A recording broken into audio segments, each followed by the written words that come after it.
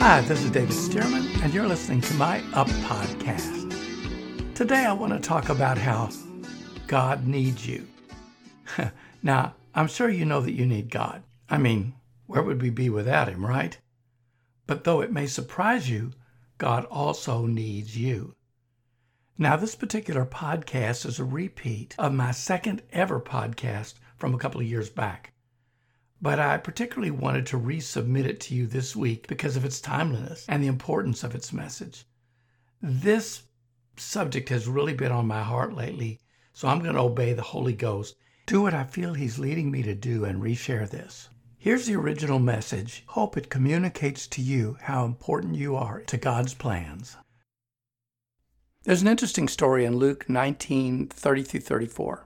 It goes like this. And it came to pass that when Jesus drew near to Bethphage and Bethany, at the mountain called Olivet, that He sent two of His disciples, saying, Go into the village opposite you, where as you enter you will find a colt tied, on which no one has ever sat. Loose it and bring it here. And if anyone asks you, Why are you loosing it? Thus you shall say to him, Because the Lord has need of it. So those who were sent went their way and found it just as He'd said to them. But as they were loosing the colt, the owners of it said to them, Why are you loosing our colt? And they said, The Lord has need of him. And they let them go.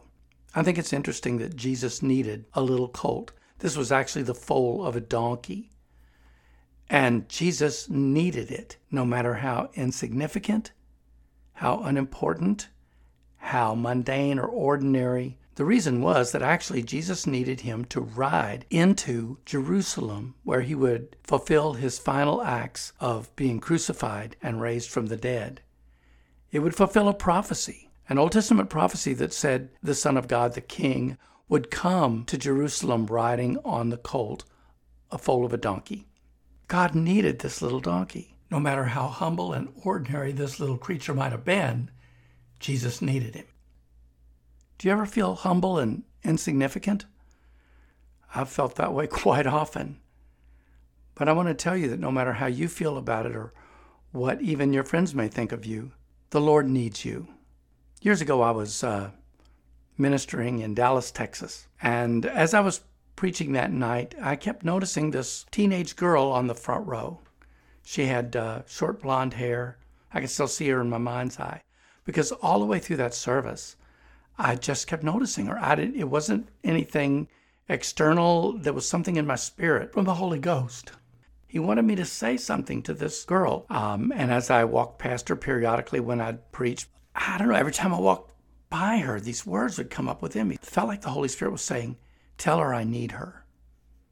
Tell her I need her to work for me. Kind of an odd phrase, right? But that's what kept ringing up inside of me. Tell her I need her to work for me. And, I resisted because it just seemed like an odd thing. I thought, what? We get stuck in our ways, don't we? We get used to doing things the same way all the time. And the Holy Spirit doesn't do things the same way all the time. Sometimes He has an idea that we've never had before, and He just imparts that bloop right into our head. And He wants us to obey Him. So anyway, as I got to the end of the service, we had done everything. We had wrapped up the message. We had prayed for the people. We had some people come forward and we prayed for them. And I remember I was getting ready to tell folks what was on the book table. And there it came up inside of me again. Tell her I need her. And so finally I just stopped in the middle of what I was doing. And I turned to this girl and looked her straight in the eyes. And I said, honey, God wants to tell you something. He wants to tell you that He needs you. He needs you to work for Him to help build His kingdom. And that's all I said. And, nobody, she wasn't weeping or she wasn't raising up her hands and going, hallelujah, or, well, I just needed to hear that. It was kind of not much of a response. But I felt like, well, I've done what I'm supposed to do. I told her that. And then I went on and finished out the service. After the service, I was back at the book table and just talking to people. They'll come up and we'll talk and so forth. And this girl came up and other people were out of the way at the moment. And she just came up and she looked at me and she said, I want to thank you for saying what you said tonight. She said, I really needed to hear that. And I said, well, I just what I was getting in my heart. And then she began to, elaborate. And she said, the thing is, she said, last night I was going to commit suicide, and I was just right on the verge. But she said, I felt like I should go to church tomorrow and go to the morning and evening service first and see if God could give me a reason to live. And if he couldn't, well. And she said, but he did. And I'm just so thankful today that the Lord told her that he needed her, because he does. And thank God, she's alive today because of that. And God needs you, whoever you are today. I want to tell you that God needs you. T.L. Osborne, the great evangelist, used to put it this way: you are God's freedom. Do you know that God can't just tell anybody anything he wants to tell them? He needs a human vessel. He needs someone to bring the word of God to them. That's why we have the Great Commission. That's why Jesus told us all, go into all the world and preach the gospel to every person. He wanted the message to go out to every person, but he needs us to take that message. So you see, you're God's freedom. You give him the ability to reach out and touch the lives of others. Jesus Christ himself said, and we always think of Jesus as being the light of the world, but listen to this. Jesus said, you are the light of the world. He said that to us. He said, you are the light of the world. A city that's set on a hill cannot be hidden. Neither do they light a lamp and put it under a basket, but they put it up on a lampstand, and it gives light to all who are in the house. So let your light shine before men, so that they may see your good works and glorify your Father in heaven. That's Matthew 5, 4 through 16.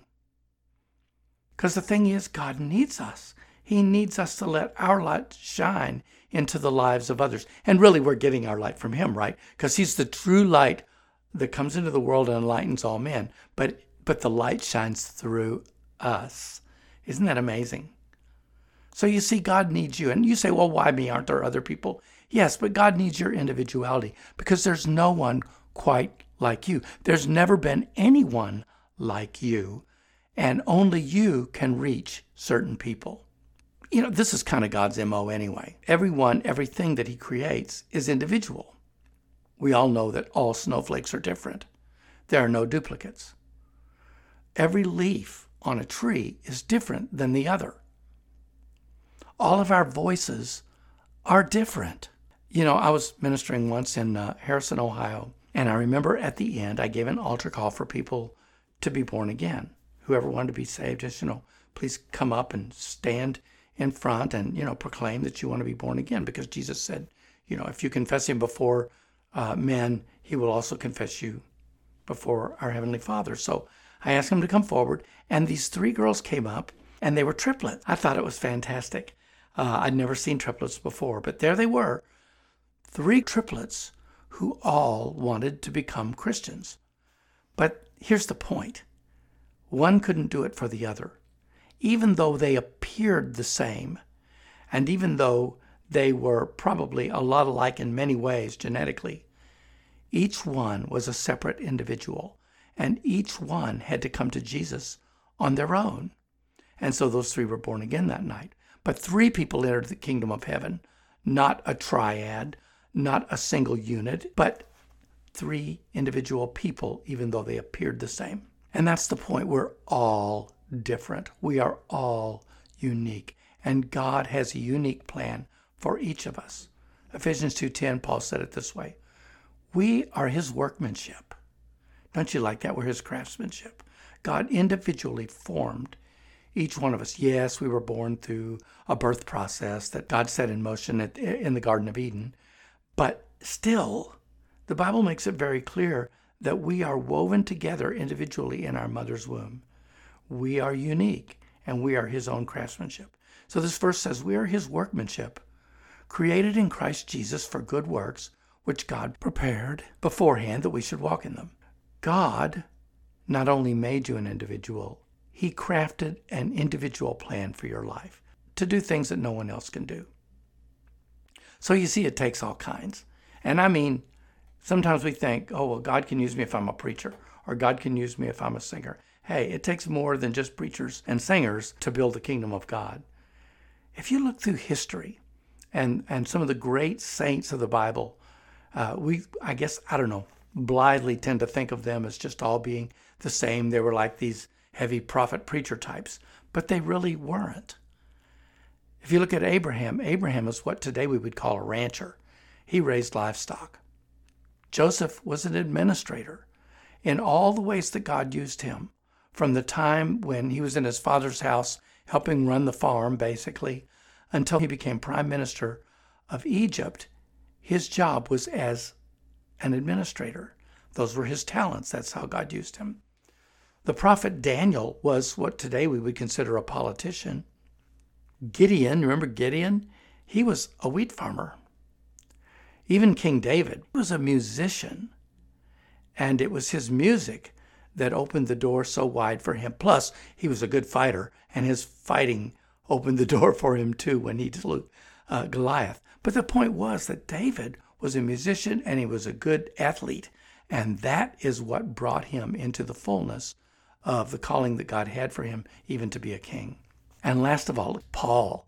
You know the great Apostle Paul. We all talk about Paul.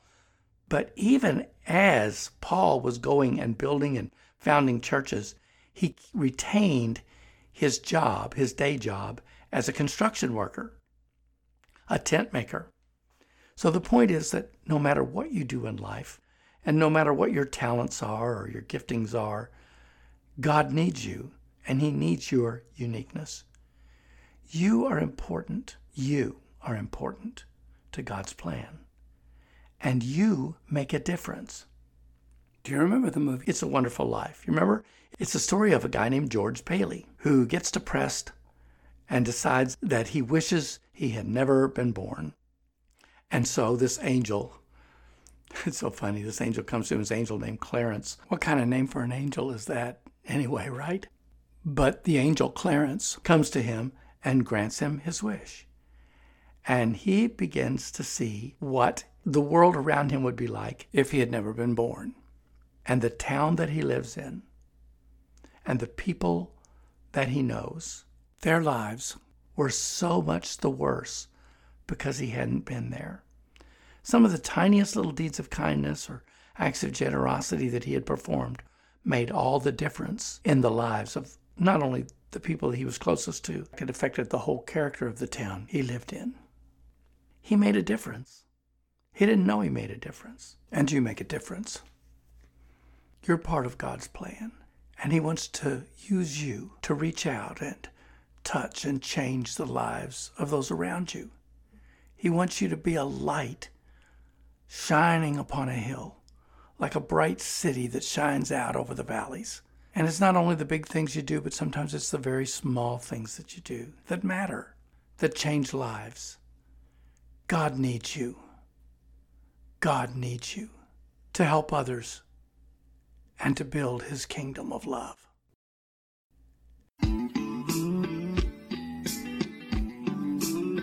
David Stearman Ministries is a missionary ministry. We work to take the good news of Jesus wherever we can, from the jungles of South America to Mexico to the Philippines, over the European continent and places beyond. And we'd love it if you'd partner with us in this task. Offerings can be made online at davidstearmanministries.org. Thanks so much. I hope you have the best day ever and up day all the way.